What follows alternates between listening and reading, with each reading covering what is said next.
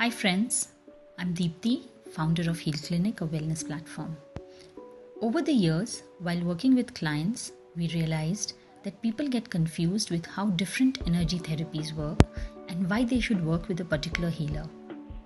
Most therapies like Reiki, pranic healing, hypnotherapy, past life regression, theta healing, radical healing, and many more work on the same premise that we are energy beings and any challenge that we face is because of imbalances in our energy. However, there are differences between how every therapy works and how each healer operates. These imbalances are due to past emotions, memories, beliefs, experiences which are stored in our bodies, and when not addressed in time, they come out as challenges.